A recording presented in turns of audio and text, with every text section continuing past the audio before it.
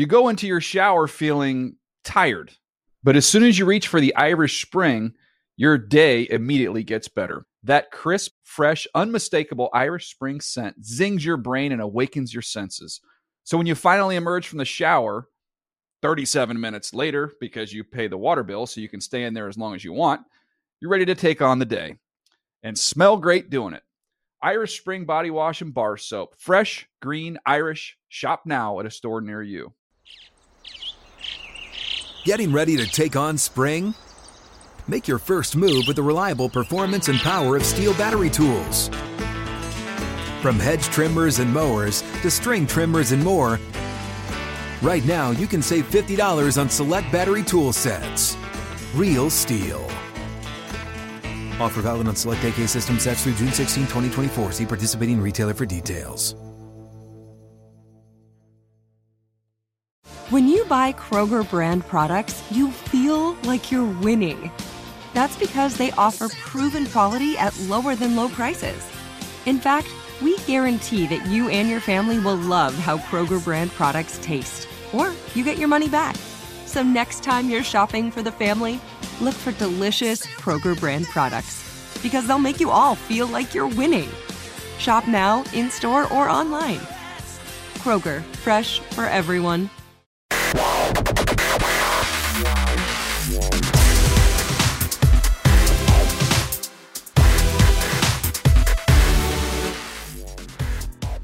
Hey everybody, it's Tuesday, January 30th, 2024. Welcome to the NFL Fantasy Football Podcast, where sometimes it's better to be lucky than good. It's me, your man, MG Marcus Grant, joined by Michael F. Florio and Laquan Jones.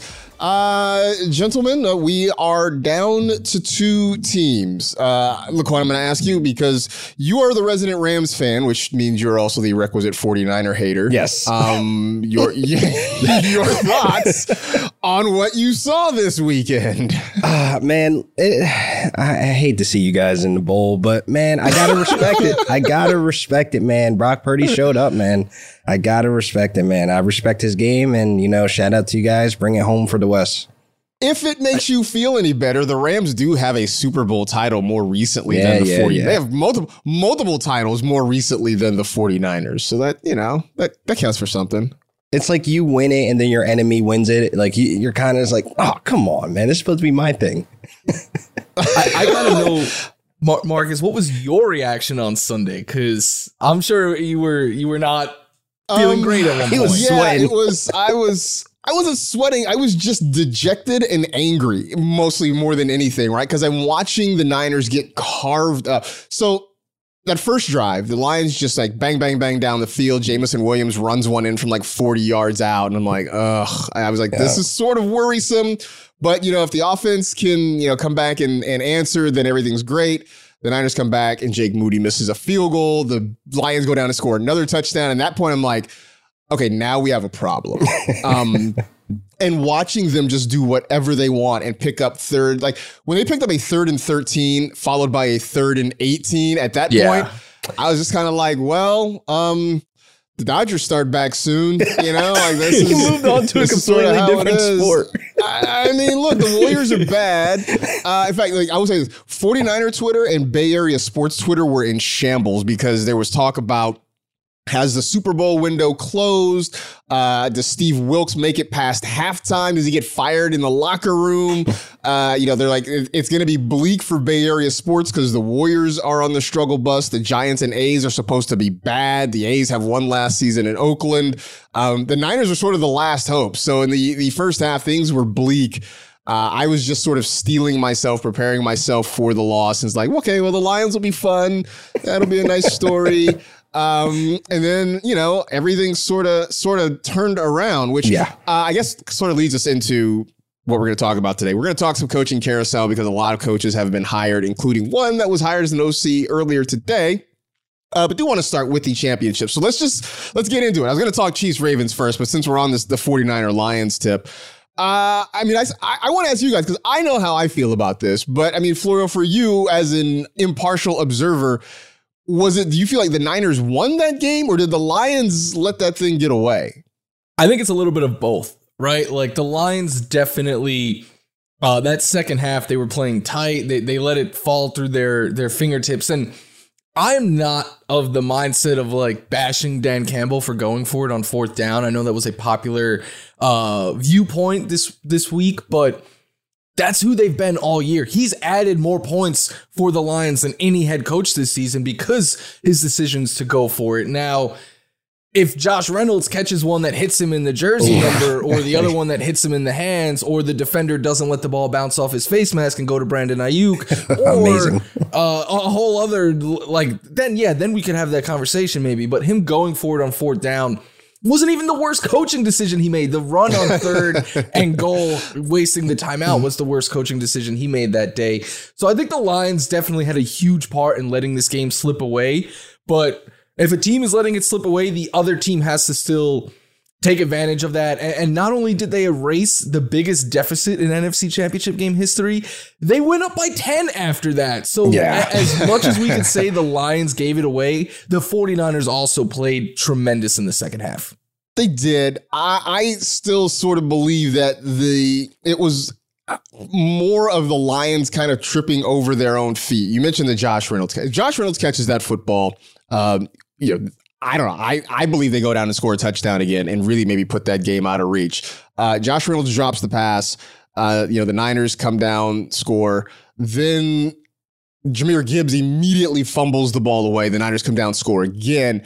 And then I think you're right, though, Florio. The only coaching decision I really had an issue with was them running the ball. I know everybody likes to look at Dan Campbell. It's like, why didn't you take the points? Why didn't you kick it here? You kicked it at the end of the first half. Why didn't you kick it later? I think they were very different situations. And to your point, this is who he has been. I think it was Kevin Clark who made the point that by going against what you normally do, what your normal philosophy is, that makes you Brandon Staley. And we see what happened to Brandon Staley. Yeah. So, he should be a Ram soon, hopefully. With Brandon Staley? Yeah. Come back as a DC, but whatever. The other thing, though, is like everyone just assumes that field goal was going to be made. Like, yeah. From a Bills fan who saw an even shorter field goal missed the week before, it is not a guarantee. And someone asked me on Twitter, like, what would the narrative be if Dan Campbell chose to kick there and they missed the kick? And it would be, why did he get away from what he's done all year? Exactly. You can't win it, man. You can't win that argument. I'm for it. Yeah, that's the worst part about being a head coach, is that it is totally results based. Literally, I say this, and I had an old Boston mentor who used to talk about this all the time, right? Like, and this as a Bills fan, even if you weren't maybe sentient at the time. If Scott Norwood doesn't push a field goal wide right, the narrative about the 90s Bills is completely different, right? If he doesn't miss that field goal and they win at least one of the four, right? It's just a different feel about Jim Kelly and the rest of that Bills team. Mm-hmm.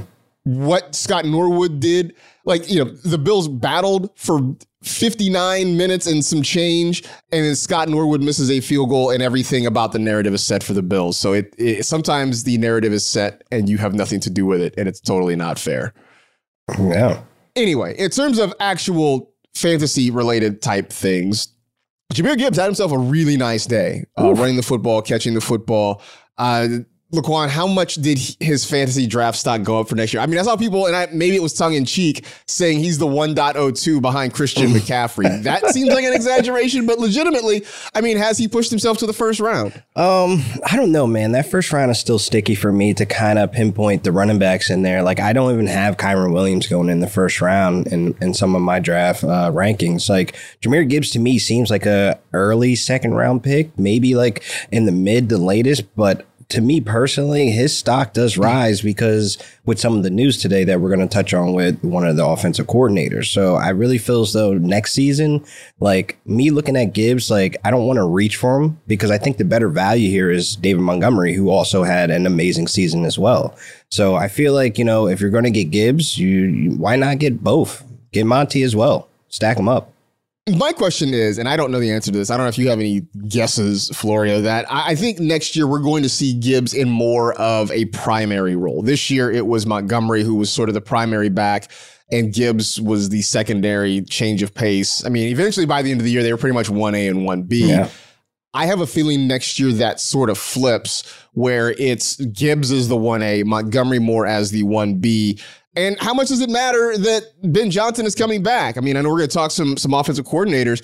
Part of the news that we learned this morning, like literally moments before we started recording, Ben Johnson has said no to the Washington Commanders and the Seattle Seahawks. He wants to stay in Detroit. So at least we know in terms of philosophy and scheme, things stay the same. I mean, so I don't know. Can you make the case, Florio, that he's a first-round pick?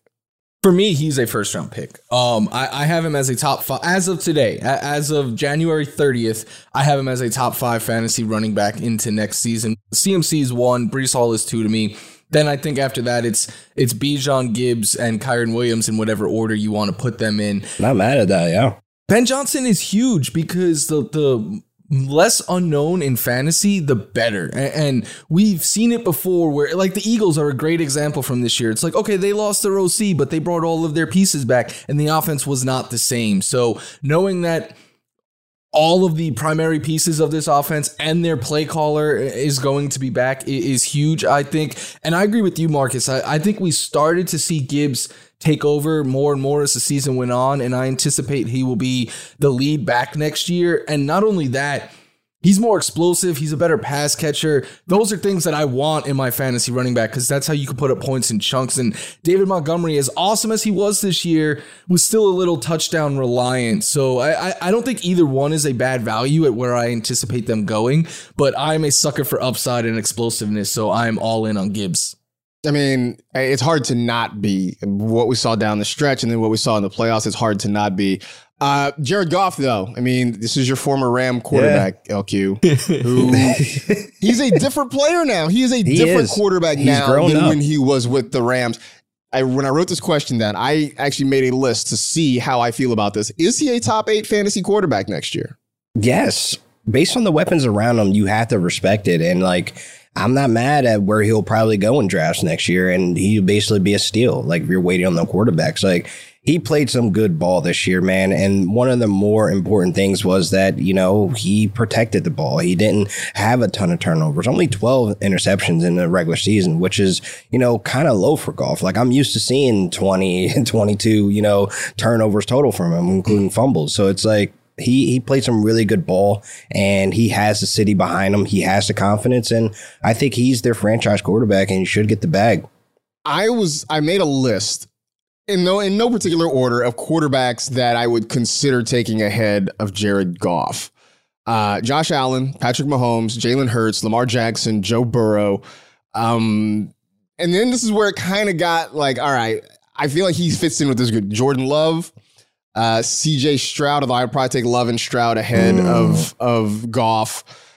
Justin Herbert right now is sort of the one, and we're going to talk about, or we can talk about, because we talked a little bit last week about Jim Harbaugh, but without knowing what receivers are going to be there, without knowing who the offensive coordinator is there, I do have some reservations about Justin Herbert, so I might slide Goff slightly ahead of Herbert. I don't know if that's crazy to you guys. That's not crazy to me, man. I mean, honestly, there's a lot of unknowns over there in LA. So I respect it. You're going with the safe pick. You're going with known talent, and he played some of his best ball. OC coming back. Everything's remaining the same. So you got to full send it. Him versus Herbert is incomplete right now because we have to see, like you said, so much is going to change there. For right now, I'm cool with putting Goff over him. 2 names that you didn't say, Marcus, and maybe you were going to. Anthony Richardson and Kyler Murray. I'll take both of them over Jared Goff. The rushing upside, I like it. Yeah, that's the thing is Jared Goff could be a top 8 fantasy quarterback next year. I'm not willing to draft him as one because this year, and what I would argue was his career year potentially, in total points, he finished as QB 7. And that's playing 2 more games than CJ Stroud.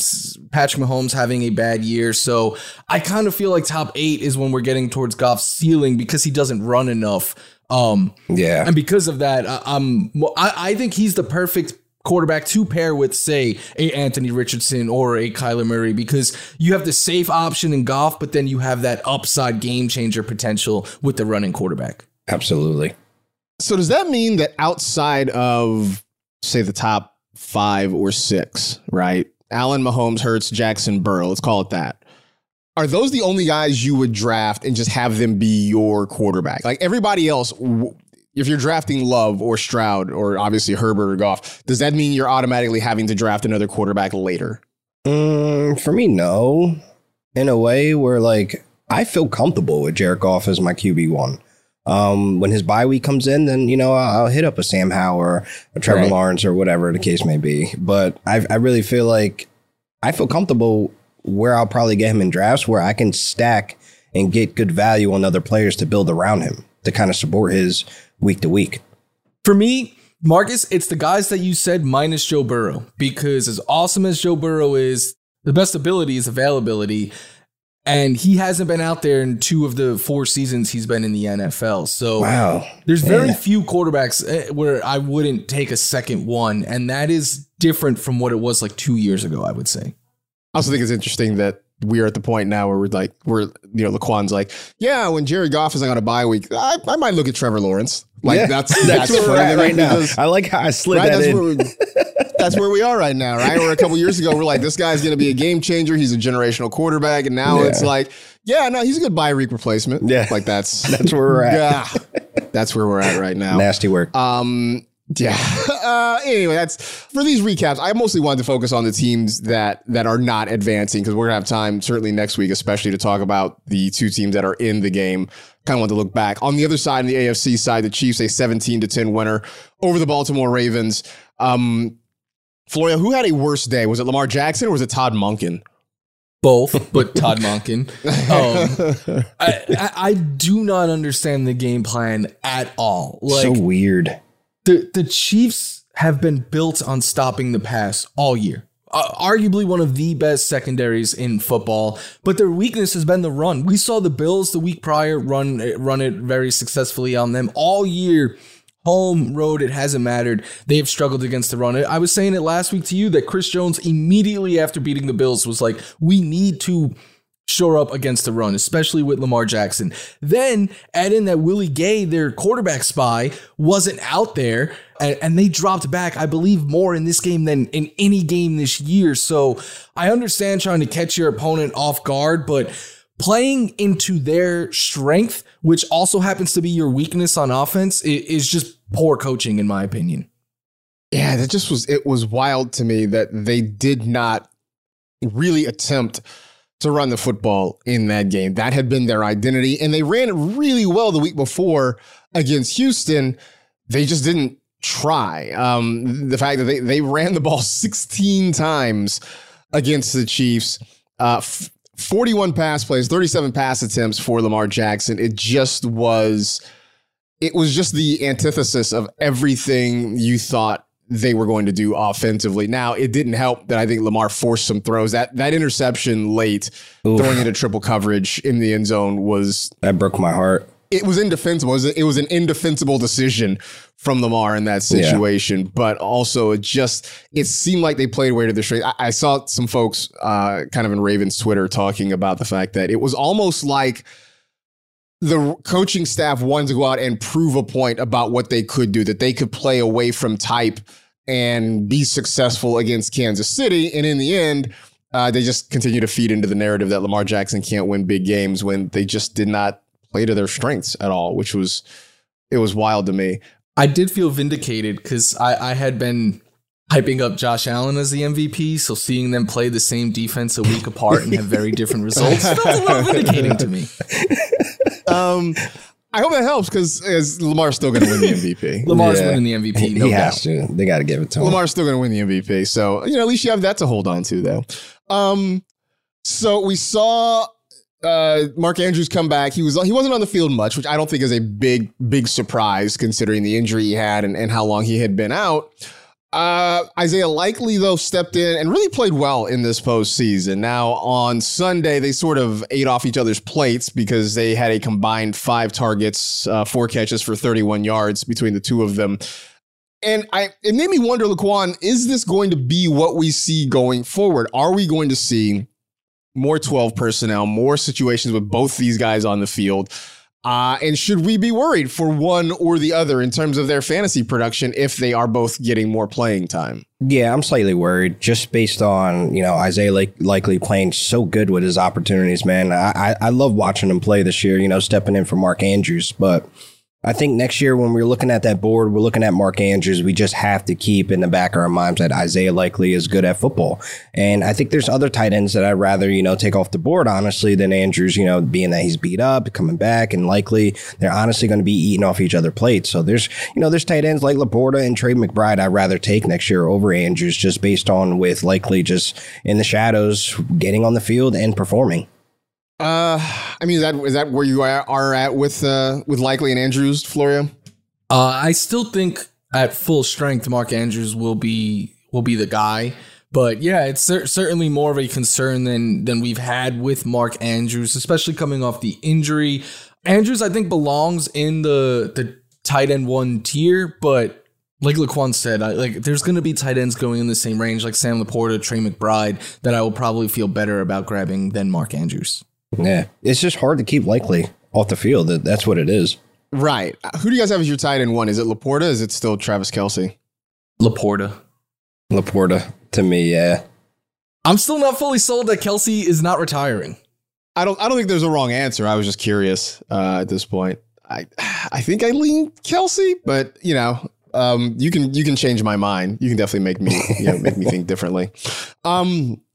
Maybe the biggest plays of the game came from Zay Flowers, and not in a positive way. No. Had a taunting penalty after a big catch that got the Ravens down deep, but they lost 15 yards because he stood up and spun the football and stood over a defender. The guy grabbed his leg. Hey, look, I'm not here to judge the nature of the offense. I'm just here to tell you what happened, right? I know Joe Burrow was tweeting, let them taunt or whatever. We can have a conversation about whether the penalty itself is right. But the call is the call. And then a couple plays later, on his way to what looked like a touchdown, he fumbles the ball just outside the goal line. The Chiefs get it back. And that put a big dagger in Baltimore's opportunities. Now, Laquan, Zay Flowers says that he has put it past him. He said this was the most fun year of football he's ever had, that he's gotten over it already. Do you believe that? And where are you comfortable drafting him next year, considering he stepped up late in the season for Baltimore? No, he stepped up huge. I really like Zay. I feel comfortable taking him as my wide receiver 2, in that range of maybe the 4th, 5th round or whatever the case may be, because I think this Ravens team is going to come back with a vengeance. And, he has the 1 year under his belt. You could utilize him all over the field, man. The dude is electric. He made some bonehead moves, in a big game. But I really feel as though he needs somebody else to support him as well to elevate his game. With Andrews not there, it kind of hurt him a bit for a couple of weeks. So he's definitely a 1 based on situation, but I could see him as a solid wide receiver 2 for a lot of teams next year. So what, Florio? 6th round, 5th round, 7th round? Where are you? I think 5th, 6th round, something like that feels about right. And the thing is, I think we've seen Zay Flowers kind of mature before our eyes, in the sense that early in the year, they were just kind of generating touches to him and being all right, the ball's in your hand, go get us some yards. Later in the year, he became a downfield threat. And that's what we saw in the playoffs. I know they lost this game, and I know Zay Flowers fumbled at the 1. And again, if you are a football player, young football player, don't extend the ball if it's not 4th and goal, because it's just not worth it. But he led them in targets, catches, yards, and touchdowns in that game. He was the only one out there doing anything for the Ravens. So I know it's easy to kind of pile on him. They wouldn't have even been in a situation to make the game that close without Zay Flowers. So I'm a big believer in his ability. Liked him coming into the draft last year. And I think year 2 with Lamar and this offense that we know now is going to pass, I think it's easy to feel good about Zay. He was the only pass catcher that did anything for Baltimore. Yeah. He had 115 yards in the touchdown. No one else had more than 39 yards receiving in that game. Why sign Odell Beckham? The first half, he had 0 targets. 8 routes ran that first half. It didn't make sense. He's cooked. That's why. Cooked? Why'd you sign Dalvin Cook? He didn't do anything either. In the postseason for Odell Beckham, 7 targets, 4 catches, 34 yards. That was it in the 2 games. 6 of those targets, 3 of those catches came on Sunday. Like against Houston. Against Houston, he was on a milk carton and really didn't do much more against Kansas City, which is sort of surprising. I thought that he was going to have at least a minimal role in the playoffs, but that wasn't Nelson really Aguilar the case there. Oh God. Yeah. Nelly Swag was getting some opportunities catching babies in the playoffs. Catching babies, right? I mean, we do need to find look. He's played well since that moment several years ago. He has improved. He has played. I'm not going to sit here and tell you that he's like a top-notch wide receiver in the NFL, but he's improved since then. He's become a playmaker. Yeah. But that guy and his big bubble eyes are going to live forever on the internet. It's in his room somewhere. It's got to be, right? It's got to be motivation. So anyway, we will dive next week into the actual matchup between the Chiefs and the 49ers. We still have a whole week of Pro Bowl issues and all sorts of other things to get through. So we'll get into the Super Bowl matchup about a week from now. And then all next week, we kind of talk some more about that. We'll take a quick break. We'll come back. We'll talk some coaching carousel because it is spinning. So we will dive into that in just a little bit here on the NFL Fantasy Football Podcast.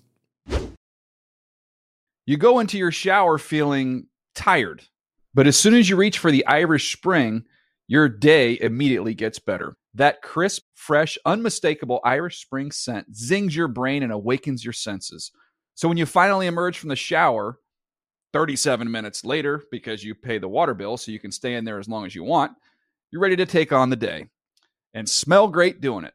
Irish Spring Body Wash and Bar Soap. Fresh, green, Irish. Shop now at a store near you. What's up? I'm John Wall. And I'm CJ Toledano, and we're starting a new podcast presented by DraftKings called Point Game. We're now joined by 3-time NBA Sixth Man of the Year, elite bucket getter. Let's please welcome Jamal Crawford to Point Game. King of the Court one-on-one tournament. If they had it back in your prime, do you think you could have took it all? I'm going to be honest with you. I don't think I could have took it all, but I think I would have shocked a lot of people.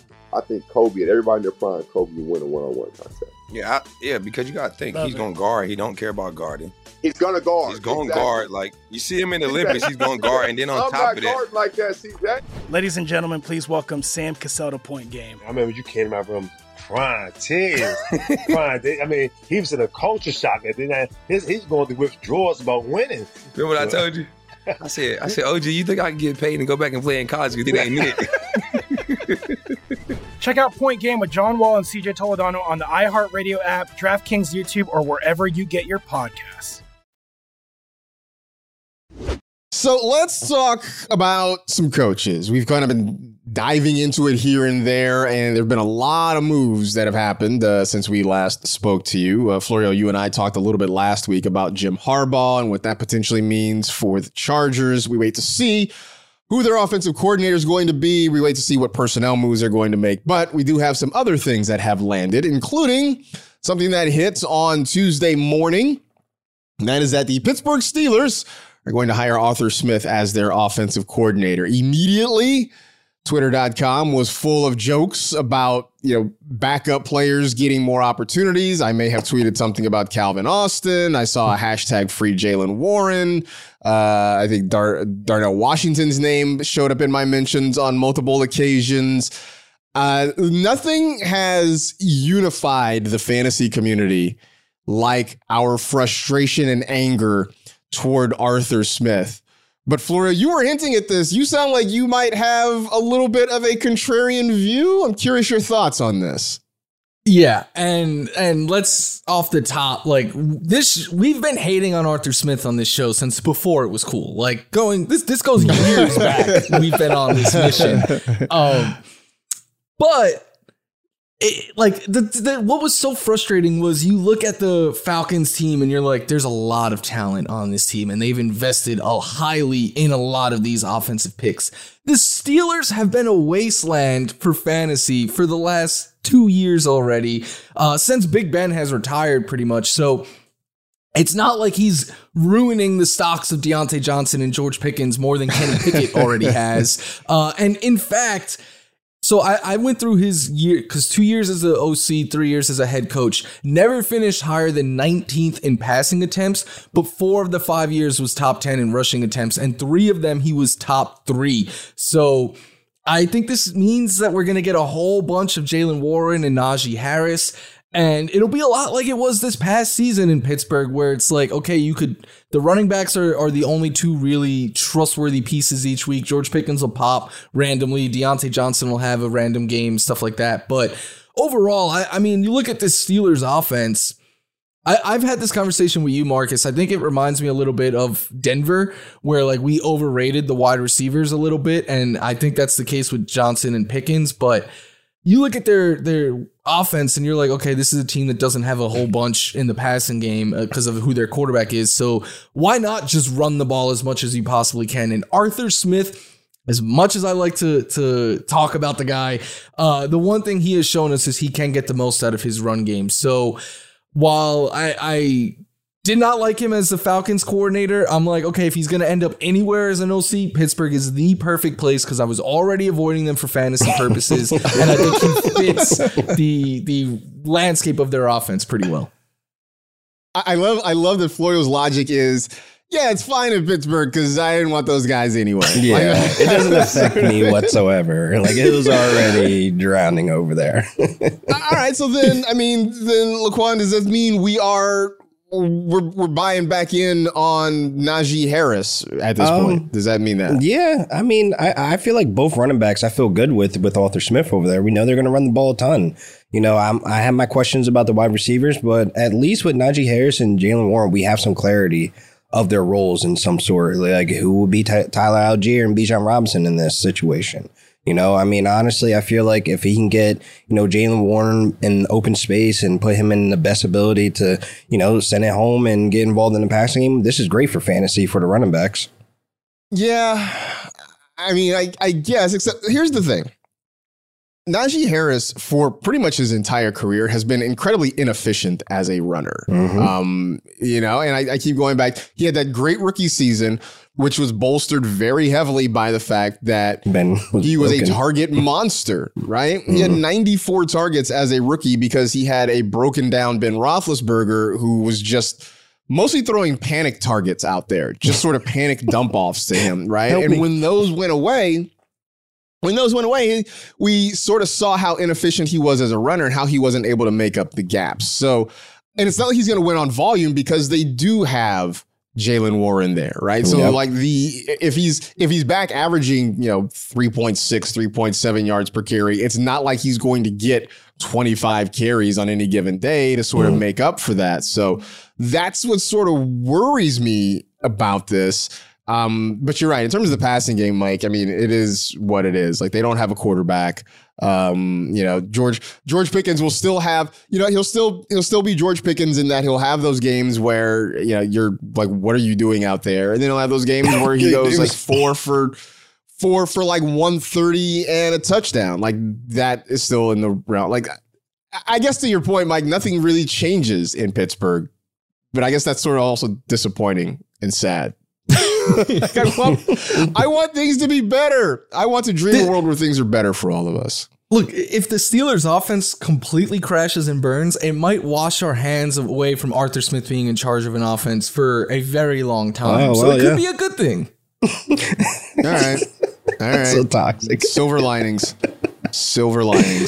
In Cleveland, the Browns have a new offensive coordinator. It is former Bills OC Ken Dorsey. Ooh. Now, Florio, I know you were sort of at your wit's end with Ken Dorsey by the time he was let go.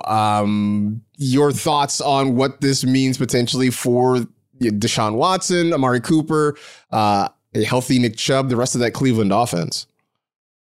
I think this is a good thing for fantasy. This is a bad thing for Browns fans, because my beef with Ken Dorsey was never about... It's not like he can't get the offense going at all. Like, in his year and a little over a year and a half with the Bills, he ranked top 5 in explosive run rate, rush yards per attempt, explosive pass rate, pass yards per attempt, pass touchdowns. Like, Josh Allen was probably putting up his best fantasy numbers with Ken Dorsey. Stephon Diggs certainly was. The issue with Dorsey that I always had was it always felt like he was picking a play out of a hat at random. Like they would need 2 yards. It would be 3rd and 2 and he'd call like a 60-yard pass play. It's like, okay, that doesn't make any sense here. So for winning a game, and that's what I care about as a Bills fan, it was frustrating. But from a fantasy standpoint, he got a lot out of Josh Allen. He got a lot out of Stephon Diggs. He got a lot out of the whole offense. And what I love most of all, and I always joked about it, and I could say I love it now. I didn't love it when he was with the Bills. A lot of his offensive game plan was always like, we have Josh Allen and Stephon Diggs. You have to stop them if you want to beat them. So for real life purposes, that can get frustrating. But for fantasy, it just means your top guys are going to get a whole lot of volume. So I think this makes me like Amari Cooper more. I think it makes me like David Njoku more. And it could mean good things for Deshaun Watson as well. Yeah. The way you describe Ken Dorsey is basically the way I play Tecmo Bowl. It's like, I got these guys. You got to stop them. Good luck. Sort of thing. And I guess, look, when you've got 2 elite players at their respective positions, I mean, I guess that does sort of make sense. Yeah. Good for the Browns. I don't know. I mean, your feelings on this, Laquan. I mean, look, like Florio said, I mean, for the most part, the Bills were a top 5 offense with his time there. And I feel like the Browns kind of need that with the solid pieces that he's walking into. I mean, you got Deshaun Watson, whatever he is, Amari Cooper, David Njoku, Nick Chubb, when he gets back healthy, but Jerome Ford. So you have the pieces there to make this offense pop. I mean, the Browns have not had a top 10 offense since 2007 when we're talking total yards per game. And Derek Anderson was the starting quarterback. Spider-Man 3 was killing the box office. Like, the number 1 song was Beyonce Irreplaceable. Like, this is a time machine for this Browns offense. So they kind of need this offense to be top 10 to be able to win more games, to go further in the playoffs, and et cetera, et cetera. Like, this offense needs a change, and I think Ken Dorsey can get it done over there. Is Deshaun Watson the guy? Like, I know they're tied to him because of the contract that they gave him. They are tied to him.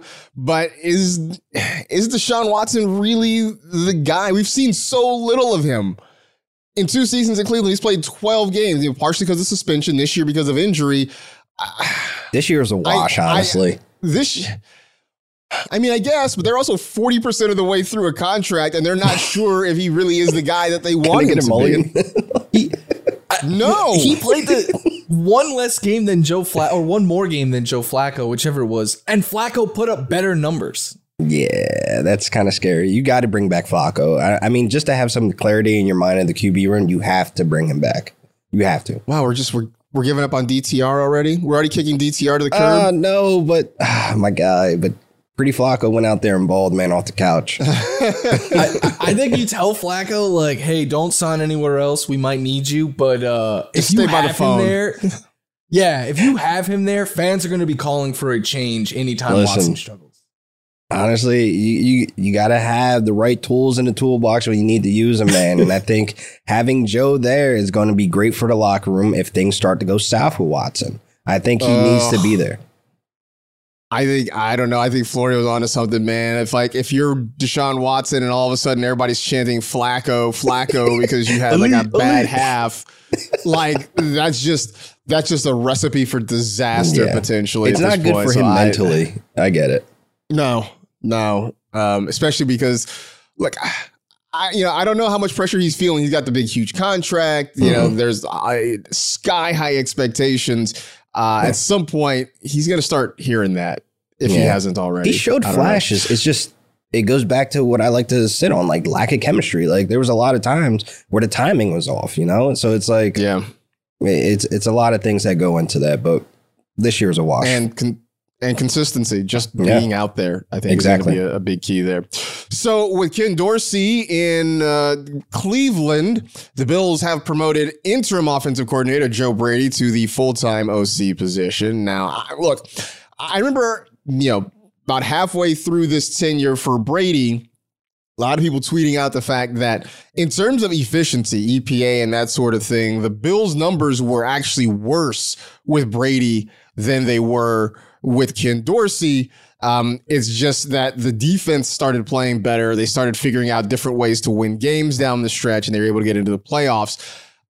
You and I talked about this a week or so ago, Mike, that the Bills need somebody else not named Stephon Diggs to step up in the passing game. They've got two decent tight ends in Dawson Knox and Dalton Kincaid, but they are going to kind of eat off of each other's plates this whole time. I mean, I got to ask you as the Bills fan here. I mean, your thoughts on Joe Brady. Is this actually an upgrade, or is this kind of a lateral move for Buffalo? I think it's the exact opposite of the Ken Dorsey situation, where I think it's good for real life purposes, but not great for fantasy, because one thing is Josh Allen kind of hinted at this after the season, was he said they did simple better under Joe Brady, but he said Joe Brady didn't get to put his own flair into the playbook. He was basically operating with Ken Dorsey's playbook. I'm sure he put his own touch on things, but really curious to see what a whole offseason will be. Also, like you said, they need to add wide receiver. Like if pick 28, or maybe they trade up, is not a wide receiver, I will be one of the many angry Bills fans there, because they need speed on the outside and that could win downfield and everything. But I think it's worth mentioning, under Joe Brady, the Bills ran the ball more than any team in football. Josh Allen was averaging just 233 pass yards per game and 1.6 touchdowns per game. He had 11 rushing touchdowns in 9 games, which is awesome. But if some of those rushing numbers go down a little bit next year, Josh Allen might not be the QB1 like he's been each of the last 4 years when healthy. So that, I think, is concerning. James Cook gets a huge arrow up because he excelled with Joe Brady. Stephon Diggs, though, 10.3 points per game in 7 games. With Ken Dorsey, he had less than 13 in 1 game this year. So the whole fall off the cliff thing with Stephon Diggs happened with the change of offensive coordinator. So it's one of those things, I think, for the Bills' purposes, for how they want to play and all of that. And I think a big reason why the defense played better was because they were getting more rest. They were on the field not as much and all of that. But for fantasy purposes, it might not be the best thing. I think what we saw out of the Bills late in the season is kind of what it's going to be. Now, maybe it was just, you had an offense that had to sort of change on the fly with a midseason change of coaching, and we'll see what happens when they get a whole offseason to kind of work together. I do still think they need some personnel upgrades. I was with you, though, on James Cook, because that was my immediate thought, is that this seems like a really good thing for James Cook. I need him to be more consistent catching the football. It feels like he's the guy who's going to make a ridiculous catch every once in a while and then just drop a couple of easy ones. Like, that's sort of who he feels like right now. So I need him to be a little bit more consistent. But, I don't know. I mean, look, Laquan, in terms of the key pieces there, right? I mean, Josh Allen's still one of the first quarterbacks off the board, probably the first quarterback off the board. Stephon Diggs still, a top 10 receiver? I mean, nothing really changes in terms of their fantasy value right now. No, yeah. I mean, nothing really changes for me with this. I mean, like Florio, he covered all the bases there. I mean, if Joe Brady didn't really get a chance to put his flair on it and he was operating off of Ken Dorsey, I really think, he'll learn from the mistakes of the have-nots and the lack of, and et cetera, et cetera. And I think, he'll be able to take over and he'll be able to get Stephon Diggs back to that top 10, top 5 conversation, for fantasy. Yeah. I hope they can kind of keep that consistency throughout the year, because that was something that was lacking. Speaking of lacking consistency, the Eagles were great at the start of the season. The offense sort of fell apart as we got later into the year. So to help remedy that, the Eagles are going to bring in Kellen Moore, formerly of the Los Angeles Chargers, formerly of the Dallas Cowboys, to be their new offensive coordinator. Laquan, this feels like great news for Jalen Hurts specifically. Dallas Goedert, I think, as well gets a boost from this. Anybody else you see that really gets some love here? Yeah, the running backs, man. I think, Swift and Gainwell, they'll be heavily involved in the offense as well. I mean, with Kellen Moore, man, I don't really think he had a true shot to turn this Chargers offense around. I mean, they rank 18th in total yards, but it was banged up on offense all across the board. I mean, Mike Williams, Keenan Allen, Austin Eckler, Justin Herbert itself. And then, with the rookie Quentin Johnston, it just didn't work out. So there was a mess over there for him to work with. So going over to the Eagles, he has more clarity of the roles and guys being available to him, to actually be on the field and execute some of these plays. Because I really saw flashes from the Chargers offense where you're like, all right, things are smoothing and grooving, but then everything just started falling apart, guys getting hurt, and et cetera, et cetera. So I think this is a huge boost for this Eagles offense for fantasy and in real life. Jalen Hurts still the top 2, top 3 quarterback, Florio. I mean, did you disagree? No, I didn't. I agreed. I agreed. That sounded like I'm a little worried, but I'm still on board with top 3 conversation. All right. Now I'm curious. Like, I don't know, man. It's just the season he had. I wanted to ask you guys though, because I still believe in Hurts as the running quarterback and all. And I agree with Laquan's point. I was very, very high on Kellen Moore. Like, I picked the Chargers, Justin Herbert to win the MVP. I thought Kellen Moore was going to have that big of an impact. And I get it, the injuries and all of that. On the flip side of things, the Cowboys offense got better without Kellen Moore. So now I'm wondering, like, should I have faith in Kellen Moore after seeing that team get better, especially on deep ball passes, which is where the Eagles struggled so much last year? I'm not as confident in Kellen Moore as I was a year ago. I think that's kind of unfair though, because they didn't have Brandon Cooks. So that deep ball. I mean, but last year they had Keenan Allen. They had Mike Williams, at least early part of the season. Yeah. I mean, they had pieces there. I mean, I know that, I know Austin Eckler was not healthy for a good chunk of the year, and he just didn't look the same. But there were pieces. There were pieces there for the Chargers. Are you still holding out hope on Quentin Johnston, Florio? Yes, if they take another wide receiver, like if that 5th overall pick is. Obviously, Martin Harrison Jr. would be the ideal one, but it feels like he's going to go 4. But yeah, if I don't think he can be a wide receiver 1 at the NFL level. And I am kind of, unless they take a pay cut or something like that, I'm expecting the Chargers to move on from Keenan Allen and Mike Williams.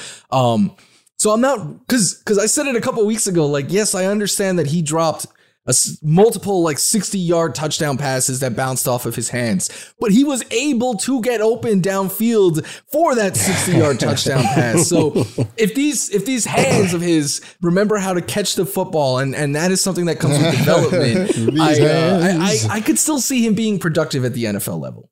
I'm not willing to give up on him yet. No, me either. And look, and if it's to the point that they are moving on from Keenan Allen and Mike Williams, that does open up a lot more opportunity for him. I think with Williams and Allen there, it's hard to see him get a chance.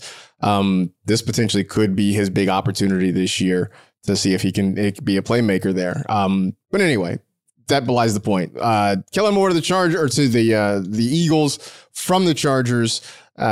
He's got plenty of weapons to work with there in terms of Swift and Devonta Smith, AJ Brown, Dallas Goedert, Jalen Hurts. Plenty of pieces for them to work with. They just need that consistency in the back half of the season that they didn't have. That's kind of the big key for them.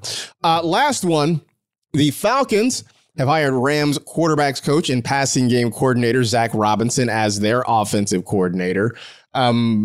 I asked someone else this question, Laquan. I'll ask you. I mean, you are the Rams fan here. You've seen this passing game work. It worked great, especially in the back half of the season last year. Mm-hmm. The difference is the Rams have a quarterback. The Falcons do not. How much does that impact how you feel about this? I mean, the Atlanta Rams are building one heck of a staff, I'll tell you that. I mean, I just feel as though without a quarterback, it just leaves so many questions, man. I know Zach Robinson, he's going to come on there and do his thing because he's been under McVay since 2017. And as we all know, I trust McVay's, judgment in picking the staff and putting people in places. I mean, one of the notables, Zach Taylor was one of those guys that were a QB coach, came on as a pass game coordinator. And look, he's a head coach of the Bengals. So, I feel like the people he keeps around him, they make good judgment. They're good at their jobs. And, we all see them go off and, do incredible things. So, this is great to have some type of Rams present, some type of system that he knows that has actually been proven and worked. It's just them finding a quarterback, man. Just get somebody there and then off to the races. Is this enough, Florio, to make you back in on well, let me just say it. Are you back in on Kyle Pitts now because of this? Don't make him say Probably. Oh. I'm never going to quit him. But like Laquan said, so much does come down to who the quarterback is. Like, Just get Jameis Winston or something like that, and let's have some fun. Like that's what I want to see. Yeah. But to Laquan's point, like I tried looking up Zach Robinson today, and there's no data out there because he's never called plays before and stuff. But you know who else didn't call plays under McVay? Matt LaFleur, Zach Taylor, Kevin O'Connell, Shane Waldron. There's just a history of success of getting offensive minds who have worked under McVay and Shanahan. So I have no problem. I really like this hiring. I think it could be a great thing for the Falcons. There's that final piece, which happens to be the most important piece of the puzzle. Yeah. I just want to stand next to Sean McVay for like 20 minutes. Because then I feel like that will increase my chances. It'll increase my chances of getting hired by an NFL front office or an NFL team to be on the sideline. If I can say I stood next to him for 20 minutes and maybe we even spoke words to one another, like that would go a long way toward getting me an NFL job. If I am a team hiring an offensive mind, I'm calling up Shanahan and McVay and I'm saying, who do you trust? And I'm hiring that person. Which is funny too, because so I would imagine things are different nowadays in the NFL, but I do remember years. I mean, I wasn't alive for it, but hearing the stories of when Bill Walsh was an assistant to Paul Brown, legendary coach, and that teams wanted to hire Bill Walsh and they would call Paul Brown and ask about him. And Brown would basically just talk trash about Walsh because he didn't want to lose him. Not because he was bad at coaching. He's like, if I just trash talk him, maybe teams won't want to hire him. And then eventually Walsh got his own gig and went on to be one of the most successful coaches in NFL history. Nice. I feel like that probably it's harder to get away with that today because more people talk and there's more, reporters and social media out there. Ways to communicate. Things that didn't exist 50, 60 years ago. Yeah. You got to start rumors like the guy doesn't bathe or something like that. Yeah. Like, right. His breath stuff smells like so that. bad. I'd say that he eats bananas with the peels on, but we got a starting quarterback that does that. So, God. Dip the banana in mayo and bite it. Legendary. Now my stomach hurts. Which seems like a good reason to stop doing this podcast for the day. So there we go. We'll be back with you on Thursday. We'll talk about, I don't know what. We'll figure it out. It's only Tuesday right now. I got a couple of days. Leave me alone. Anyway, that'll do it for this edition of the NFL Fantasy Football Podcast. We appreciate you hanging out with us. Stay happy, safe, and healthy. Do good and live well. For Florio, for Laquan, I am Marcus. Enjoy the week, everybody. We'll talk to you again on Thursday.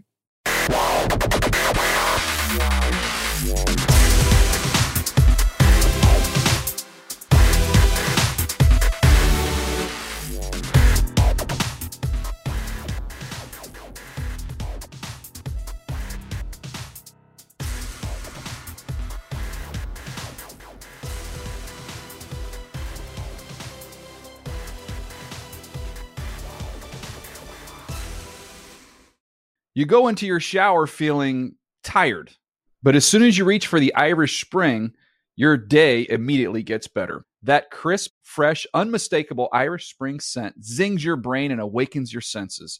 So when you finally emerge from the shower, 37 minutes later, because you pay the water bill so you can stay in there as long as you want, you're ready to take on the day and smell great doing it.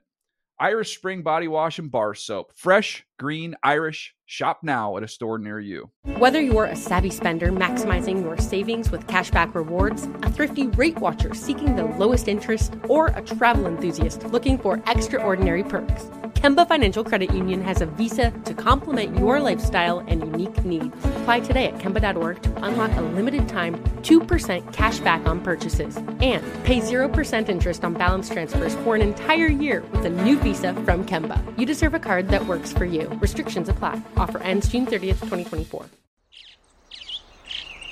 Getting ready to take on spring? Make your first move with the reliable performance and power of Steel battery tools. From hedge trimmers and mowers to string trimmers and more, right now you can save $50 on select battery tool sets. Real Steel. Offer valid on select AK system sets through June 16, 2024. See participating retailer for details.